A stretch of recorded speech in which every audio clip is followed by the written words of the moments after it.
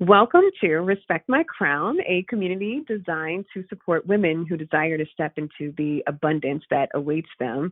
We know that now is the time to manifest our visions, realize our dreams, and accomplish our goals.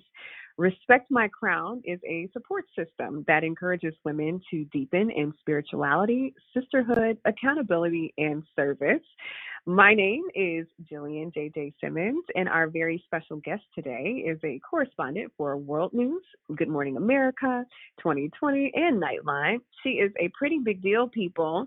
She is a wife, a mother to the cutest little boy ever, a member of Alpha Kappa Alpha Sorority Incorporated. She's a best-selling author of a children's book called The World is Awake, which we'll chat about in a little bit. Now, I remember her when she was an anchor on the weekends at WTHR in Indianapolis, Indiana. It has been a pleasure watching her and her career flourish over the years. Please welcome Lindsay Davis to the show. How are you, Lindsay? JJ, thank you so much for having me. I am well. I am blessed. So I'm really just thrilled to be a part of this. You know, as many interviews as I've done in my career, I'm always so nervous to interview journalists because I feel as though you all are secretly critiquing every question that I ask. No, not at all. You know what? I think that it's just because we are the ones that always doing the question asking. It's just like a nice change of pace to be able to just answer for yes, once. So. Yes. No critique here. Thank you. Whew. All right, the pressure's off.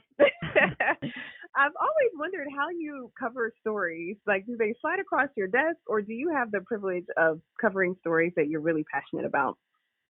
I would say 95% of them are assigned, and 5%. Now that's different for everybody, but for me, I would say like 5% are the stories that I've actually pitched that end up going on the air, and then other than that, maybe I'll say 90-10. I'll say 90% I'm assigned, and 10% I actually pitch. Oh, nice. You've done an incredible job of raising awareness around the Me Too movement with stories on Harvey Weinstein and Bill Cosby. And I was having a conversation with an anchor that we both know, and she's a good friend of mine. And we spoke about the misconduct that we've experienced ourselves in our careers and kind of brushing it aside because, you know, while it feels uncomfortable, we didn't want to ruffle feathers, or we didn't want to cause any drama, or, you know, the men in management, sometimes it's like a boys club. But I just always wondered, like, have you ever experienced any misconduct or sexual harassment in your career? You know, nothing.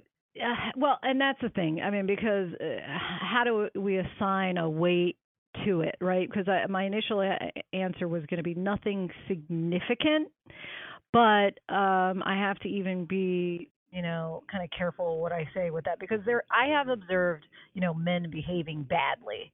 And it put me in I will say an awkward or an uncomfortable position, but I was able to kind of maneuver out of it in a way that I think made it like a no muss, no fuss in a way. But that's not to excuse their behavior.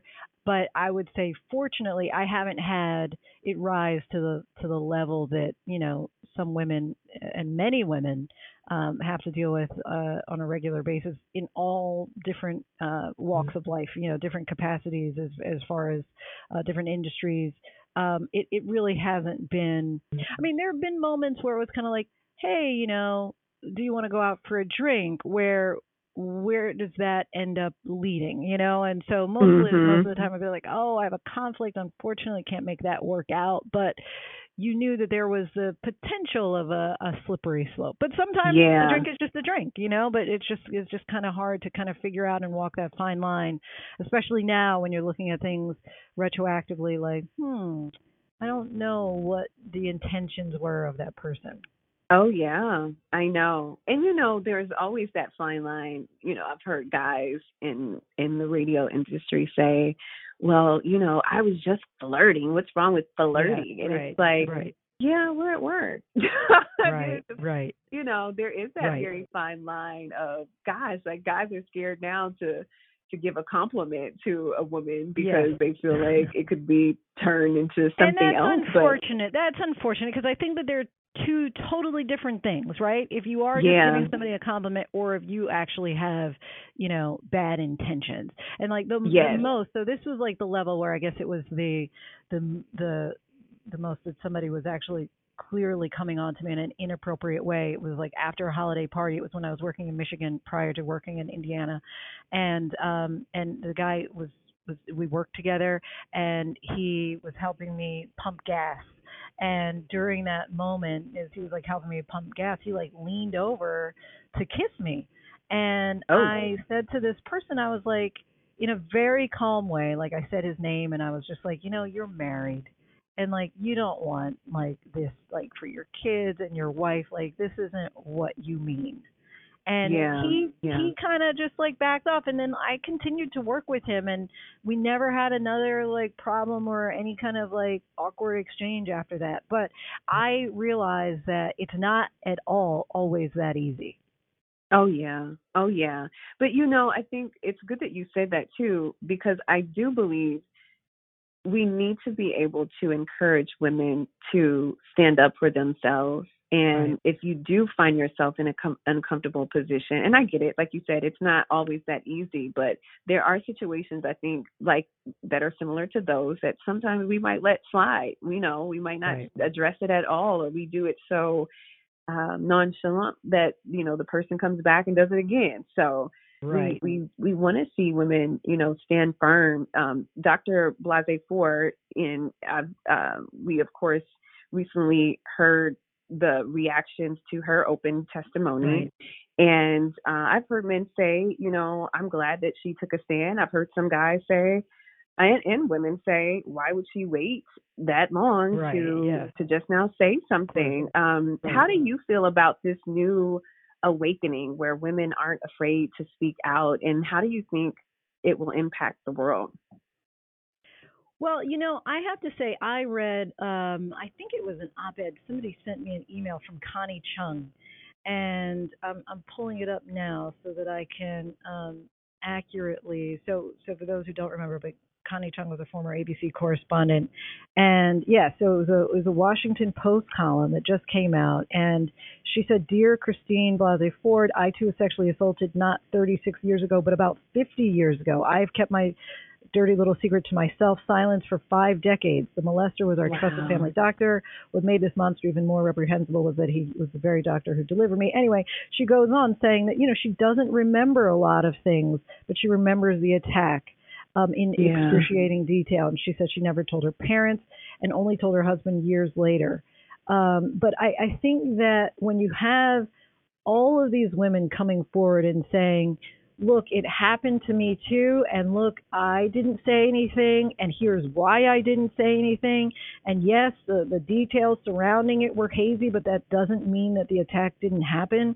I mean, I think that that's so powerful that other women are now coming forward, like a Connie Chung, who didn't even just come out. I mean, this isn't even the first wave of Me Too, because it was kind of like after Bill Cosby, we didn't really hear other women. It was like the women who were coming forward were just Cosby accusers, like isolated, as if he were the only person who had ever been accused of something like this, right? And it was like, I think like more than a year after that then, we had the New Yorker come out with the Harvey Weinstein allegations. And that was then when we had the tidal wave of, it happened to me too, across so many different industries.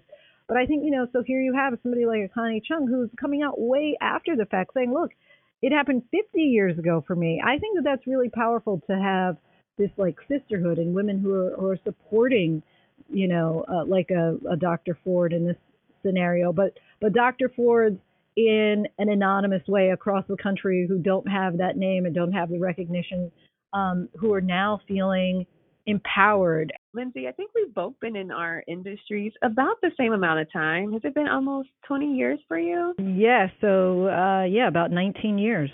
I'm sure it hasn't been an easy ride. And in journalism news, it's likely that you have to go to a smaller city to get your foot in the door, even if you currently live or you were born in a big city, right? Was that true for you?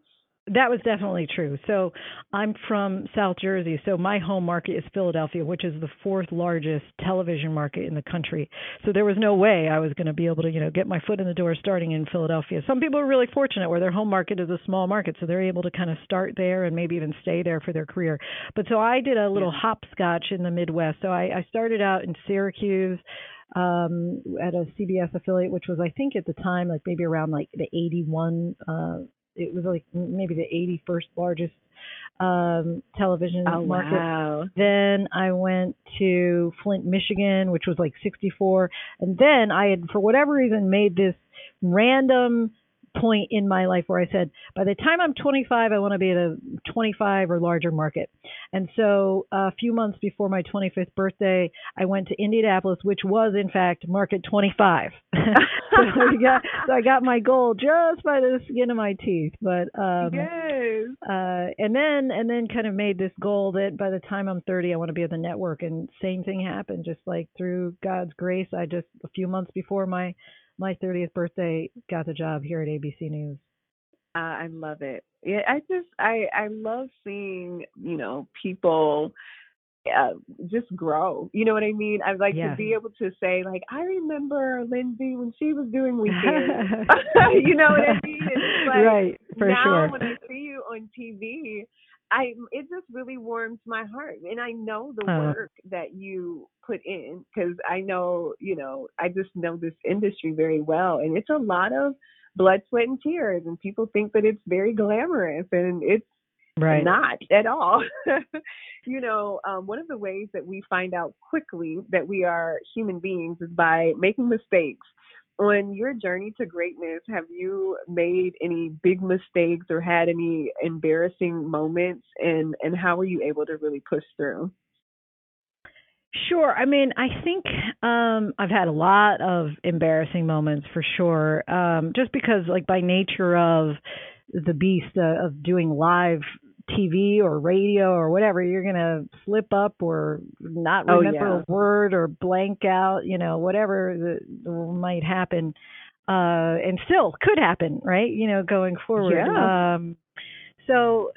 But, the one good thing, because there are people who kind of maybe work their way up from like a desk assistant or intern or production assistant at the network and then kind of end up on air. I think that one thing that was really good for me was kind of doing that hopscotch and starting in the smaller markets, because those smaller markets are pretty forgiving.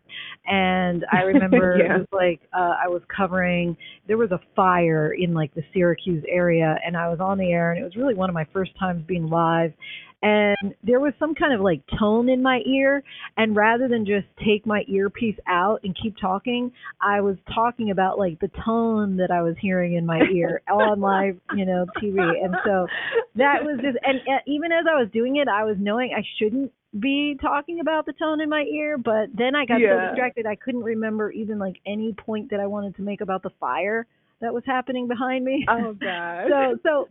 But at any rate, I mean, those kinds of mistakes are fortunately, in the smaller markets, I think it's very forgiving, and you can make a lot of, when you're green, I think that people will kind of accept that, oh, this person's new and bless her heart, But again, I could call you tomorrow and be like, girl, look what happened to me yesterday, we're all just like one moment away from having that embarrassing moment on TV. But I think, just trying to get all those mistakes out of the system early, and just like anything else, it's just like the more you do something with the repetition, then chances are not only, so it's not that you won't make the mistake, but you'll be able to recover more quickly, or you'll know what to do in order to kind of sidestep, and now we're right back into the routine again. Speaking of that, something that did go viral was your interview with Lil Wayne, and we saw Lil Wayne walk out during the interview. It was awkward, but was it embarrassing to you? I didn't find it embarrassing. I really didn't. I felt almost just bad for him that that was his reaction. That was his best defense. And I really was, more than anything, I was just kind of like shocked. We're Yeah. like, really? This is what's happening right now? Like, why? Wait, what? Like a minute ago, we were laughing together, and you were giving me Yeah. props that I knew lyrics to your songs. Like, wait, what? So how did this go so left? I Yeah. was really kind of just like scratching my head, perplexed, like more than any other emotion. And he gave me quite an earful. So, Oh, it comes with the wah job. wah That's why wah. you're Right. so tough. I know. Let's see, finish this sentence for me. If I knew then what I know now. If I knew then what I know now, I would have told myself, yeah, my younger self, that I'm enough. Mm. And I I guess, and I might even not only, I might not qualify that just to say I would tell my younger self that. I would have to say I'd still try and remind my now 40-plus-year-old self that I'm enough. Yeah. I think that like so often, and maybe it comes with age where you get a little more comfortable. I mean, heard different people kind of do different iterations of like when I was in my 30s, I felt this. When I was in my 40s, I felt this. And when I was in my 50s, I just didn't care anymore, with some expletives in there, you know. And I Yeah. think that there was always a part of me that was feeling like I wasn't enough, and feeling like I needed to please, and feeling like I needed to be someone else in order to please, like especially Mhm. in a career setting, in a career Yes. situation, and always just feeling like I just needed to be better than I was. And no matter what level I was getting to, it was just like I just wasn't good enough in the room. And I think that when you're always trying to be someone that you're not, then you're being inauthentic, and then quite often that is a turn off to people, right? Because you're not being true Oh to yeah, who you're you not being really you. are. Right. And Mhm. so I think I actually just have started getting that lesson, like just recently. And it's Wow. unfortunate. I really wish that like my 30-year-old self felt more of that. Like I said, I'm not even still to the point where I constantly, regularly feel it and believe it, but I wish that I had more of the the confidence and the comfortability, really, to just be me and be okay in the skin that I'm in. Yeah. Oh, thank you for sharing that. I know so many people struggle with the same thing. I think too, when you're in this type of business, there's this pressure to be perfect. Yeah, Mhm. more so than a lot of other industries, and knowing that what people think matters has Right. been a struggle for me too. It's like if all Yes. my life I've had to worry about ratings and likes and Yes. clicks and Right. all of it, Right. like it really wears you out, and it can be Right. very draining, and you feel this so much pressure from the powers that be, that everything has to be perfect, Right. and it's just not real. This perfection is not real. It doesn't exist. You might have your own perspective or perception of what you think perfect is, but it really isn't real. There is no I mean, perfect. for me, it was kind of like, so many of us breathe this deep sigh of relief after we graduate from high school, because then it's like you're trying to be liked, you're trying to figure out who you are, right? But Yeah. in this kind of industry, it still comes down to quite often like who likes you Yep. and how many Yeah. people like you and how Yeah. popular you are, are you in the cool group? It's still like in so many ways all those things that were really challenging about high school that we're still part of now. Oh and yeah. and It so is like a bigger that, high school. yes. And so that can be tough, but I think if you have the right outlook and perspective, you can understand what's happening, and therefore, handle and prepare yourself mentally and emotionally better for being still in that world. That's true. Very good. I love that you don't hide your faith, and you've been vocal in other interviews about praying and, reading in your word. And I just wonder, what are some of the go-to scripture that helps you to push through the hard times? Sure. Well, you know what? I got to tell you, when I moved from Indianapolis, and first of all, I was just still like so shell shocked by the prices, like how much it was going to be for a studio apartment in New York City. I was like, wait, Woo. what? Yes.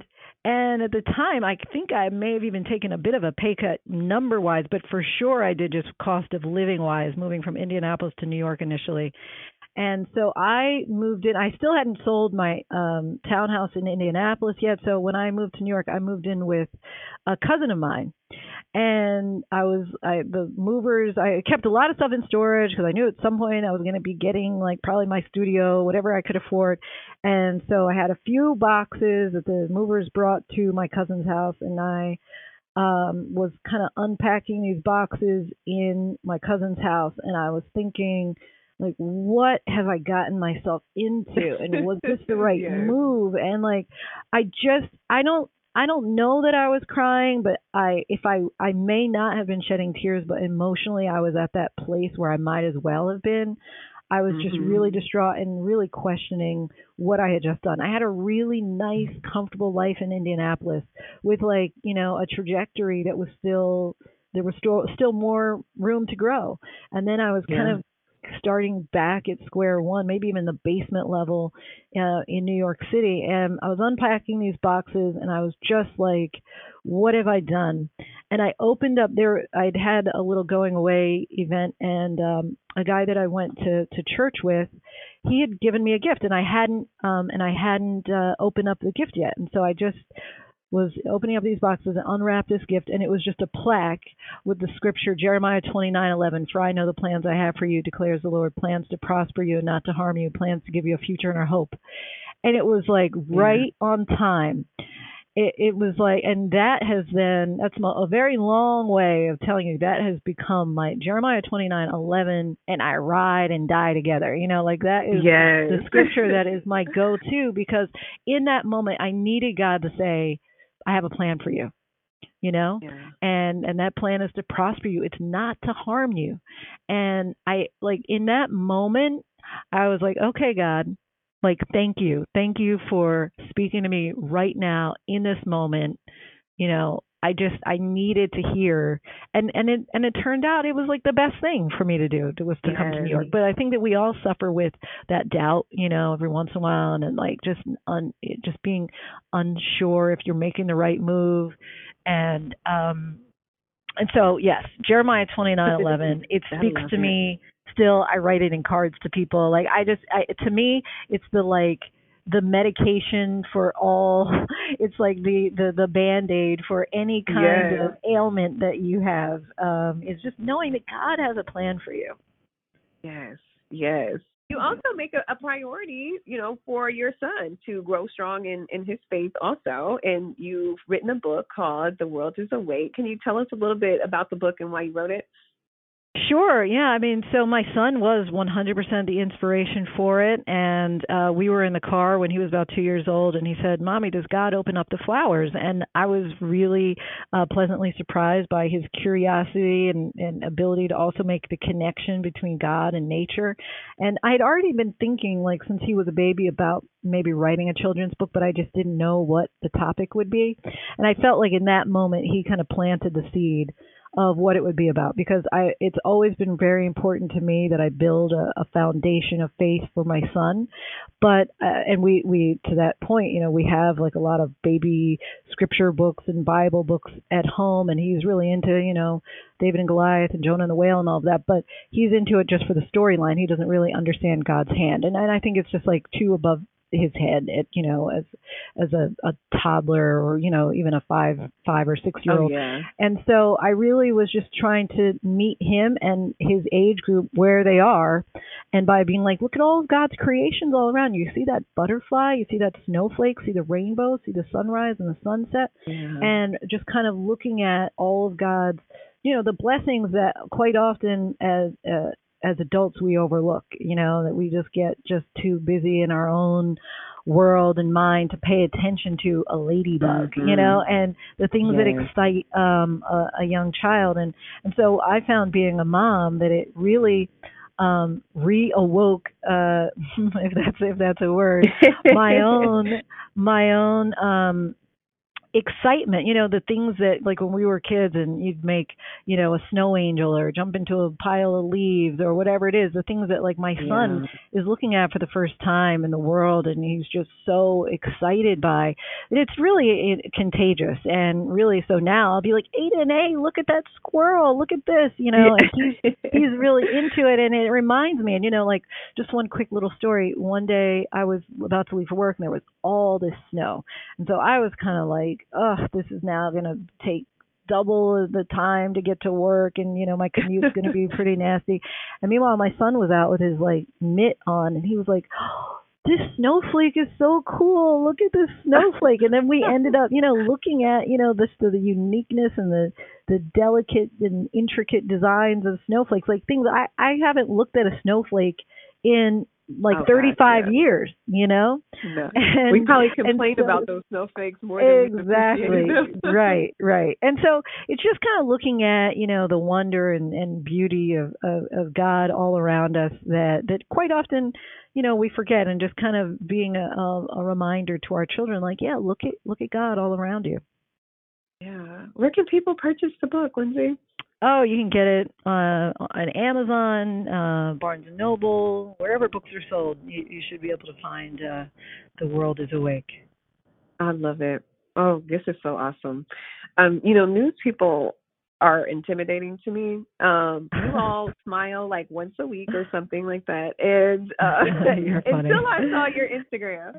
And I said, oh my God, Lindsay is a marathon runner. She's smiling. She's laughing. Like, it's the one thing I do love about social media is to see this other part of people we would never see. Well, Lindsay, as we wrap up this interview, there are 4 elements that make up Respect My Crown: spirituality, sisterhood, accountability, and service.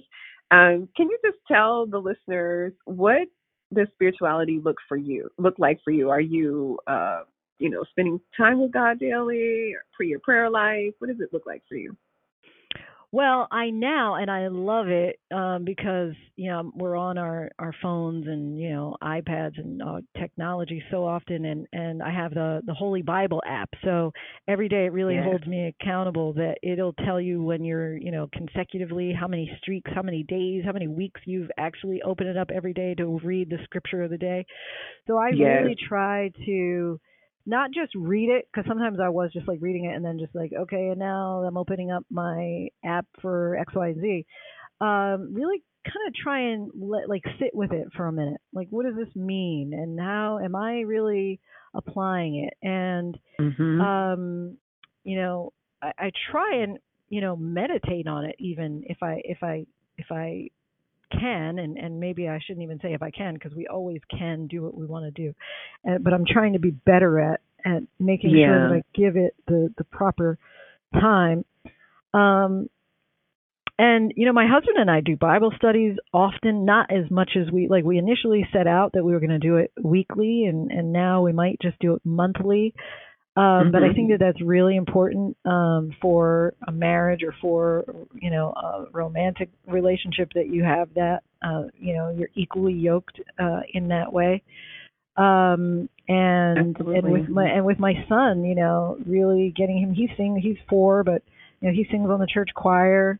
And, he doesn't even, he was singing this song the other day and he asked me, he's like, what does worship mean? And so it ends up being a really great, just teaching moment for him. And he's already, it's just, I think what we grow up in knowing is so influential, and just kind of building that foundation that is really important to me, to make sure that he gets a sense of, who God is, and that God is always there with us, and he loves us, and we can't see him, but he's there. And he's really still trying to grasp that idea. Just last night he was talking about, like, well, so he's invisible, but so we can never see him. When we die, will we see him? When we're on the airplane, will we see him? And so it's a lot of times the answers are the questions are really over my head, and I don't really know the best way to answer this. It's like I'm stumped by a 4-year-old. Video for that. Yeah, Right. and it So, doesn't stop, Lindsay. So get ready. And my daughters are yes, loving questions keep yes, coming, and they just get more intense. yes. What about sisterhood? Do you have a big tribe of friends or a small tribe of friends, and how do you keep the right people around you? Yeah, so there are five of us from UVA. We all happen to be AKAs, and we're on a group thread, and we probably talk to each other, if not every day, several times a week on that thread. And that could be Aw, anything from what's going on with one of us personally or what's going on, with like the Brett Kavanaugh confirmation. I mean, we're just talking about, Nike or whatever the like yes. latest news is, or, whatever is going on with us work wise or, personally. And those are the people who I know are down for me, and I know that I'm down for them, and I think that we've just really come to count on each other. And as I continue to feel older and older as I talk to you, JJ, because yeah, now I'm looking at I've been out of college now for over 20 years, Yeah. and these are all my friends that I made. We crossed spring in Oh, '97, so what is that? So 20, so going on 22 years. These have been the yes. people in my life. So, That's and I'm neat. really blessed with that circle of friends. The third aspect of respect my crown is accountability. So do your friends keep you accountable, or do you have the type of people around you that are like, hey, Lindsay, this isn't a good idea, or For can really sure. give you great advice? Yeah. I mean, they're the ones that are like, you've got food in your teeth, and I can't believe that you've been walking around all day and nobody told you you had the food in your teeth and you're dragging the toilet paper on the bottom of your shoe. And I think that that's so important, right? Yes. That people tell you the truth. And I do have, for different ones, I go to them for different reasons. And if I am really, one of my girlfriends, Leslie, if I am really looking for just the unadulterated, the thing that I don't even want to hear truth, I'm going to Yeah. go to her about that. And yeah, for sure, there is like a lot of accountability, I would say, yeah, within the group. And I'm also really close with my parents, and they Let's see. definitely are going to, I mean, I'm still their baby girl, so they may not like see me and judge me the same way this cruel cold world does, but Yes. they're definitely going to give me a bit of that honesty serum as well. That's wonderful. And the last element is service. So what are maybe some of the ways that you give back to the world? Well, what I need to get back to doing more, which I was doing a lot in Indianapolis, and then like pretty much the first 5 years that I was here in New York, but a prison ministry. So I started a prison ministry at the church that I was attending in Really? Indianapolis, and that went really so well. It was at a juvenile detention center in Indianapolis, and we would deal with just the girls, and it was so fulfilling in a way that I actually initially set out thinking like, oh, we are going to be such a blessing for these girls, but in the end, I mean, the girls filled us Yeah. with just keeping in mind. I think sometimes it's so easy to disappear into your own world and really forget about what life is like for some people, and the struggle that is day to day for people all the time. I mean, struggle. Yeah. Everybody has struggle, right? But struggle is different when you don't have to worry about when your next meal is coming from. You don't have to worry that you're going to be like Right. molested by a relative. Right. So Right. I mean, different people feel struggle obviously in different ways, but there was just a lot of just a reminder for me about why it's so important to just do God's work in that way, and it was just so rewarding. And so when I got to New York, it was a little more difficult, just a lot more red tape in doing it. And so I did it maybe again for like the first 5 years, and since I've had my son, kind of gotten away from it because I'm so involved with work often, and then the rest of my time I'm trying to pour into him and just get the time Oh with my yeah. son. It But what changed I everything. do It changes everything totally. But what I do, my family, my husband, my son, and we're getting my son in on the act very early. This will be our third year coming up this Saturday in December, where I paired up with a women's shelter in Harlem, and we give them a Christmas that they otherwise wouldn't have, and just I get all my family and friends, and it's really become like a whole big thing. And we adopt a family or two families, and we get the moms to give the kids wish list ahead of time. And last year we got a company sponsor, and they were giving the kids bikes and whatever. And now Oh, wow. in the end, I thought it didn't really work out how I thought, because like in New York City, giving kids bikes, Not doesn't the really, same. they don't really have like a Give them place a to subway ride the pass. bike Yeah. stuff, right. But that is one way. And so we're trying to just mainly just show our son, who thinks kind of like, can I have this toy today? I want this toy today. And it just like poof, magic appears that, Yes. it's not really like that. For many kids, and so he has to kind of donate some of his toys as well, and he goes out shopping with us for other kids, and so hopefully it's teaching him a lesson and giving him again that foundation of wanting to give and be charitable. I think that's really super important, and that's just one annual event, but I would like to do more and constantly feel that I do need to do more. But that's at least the one thing each year that at least I feel like I'm actually doing what God would want me to do in that way. Making a great impact. Very good. Very good. Lindsay, we always end with having our guests give an affirmation. Maybe there's something that you say to yourself or something that you feel like other women need to tell themselves every day. I think, at the risk of being redundant, I think it would be, I am enough.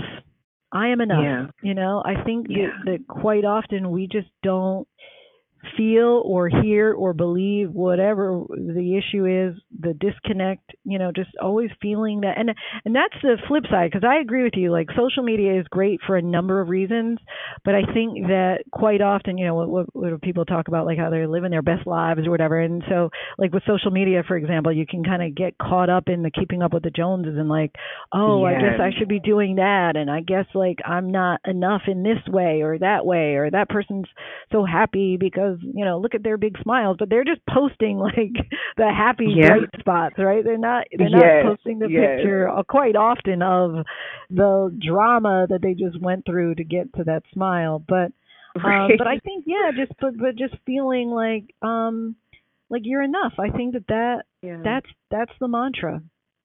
I love it. I am enough. Lindsay Davis, thank you so much for being a part of our show. Be sure to pick up her book, The World is Awake. It is on Amazon. You can get to Barnes and Noble and grab her book that way. Thank you so much for talking to the ladies today. Well, I just thank you for having me continue to be a part of your circle. And again, with the social media, the upside of it, that I'm able to just see you and I'm like, wow, you literally glow. Now, I don't know if that's a filter. Thank you. But you look great and you just emanate greatness, and I'm just so proud to know you and that we've kept in touch and that you've lifted me up as well, like, having me on with the radio and whatever. And it's just been just a blessing, to know you and just stay connected. So I thank you. Thank you. Same here. I'm so proud of you. And then the next time I'm in New York, I have to reach out so that definitely. I can come see you and hang out. We'll wear our crowns together and drink out of some goblets and wear our crowns. That's right. I love it. Well, Lindsay, have a beautiful day, and I'll talk to you soon. All right. You also, JJ. Be blessed.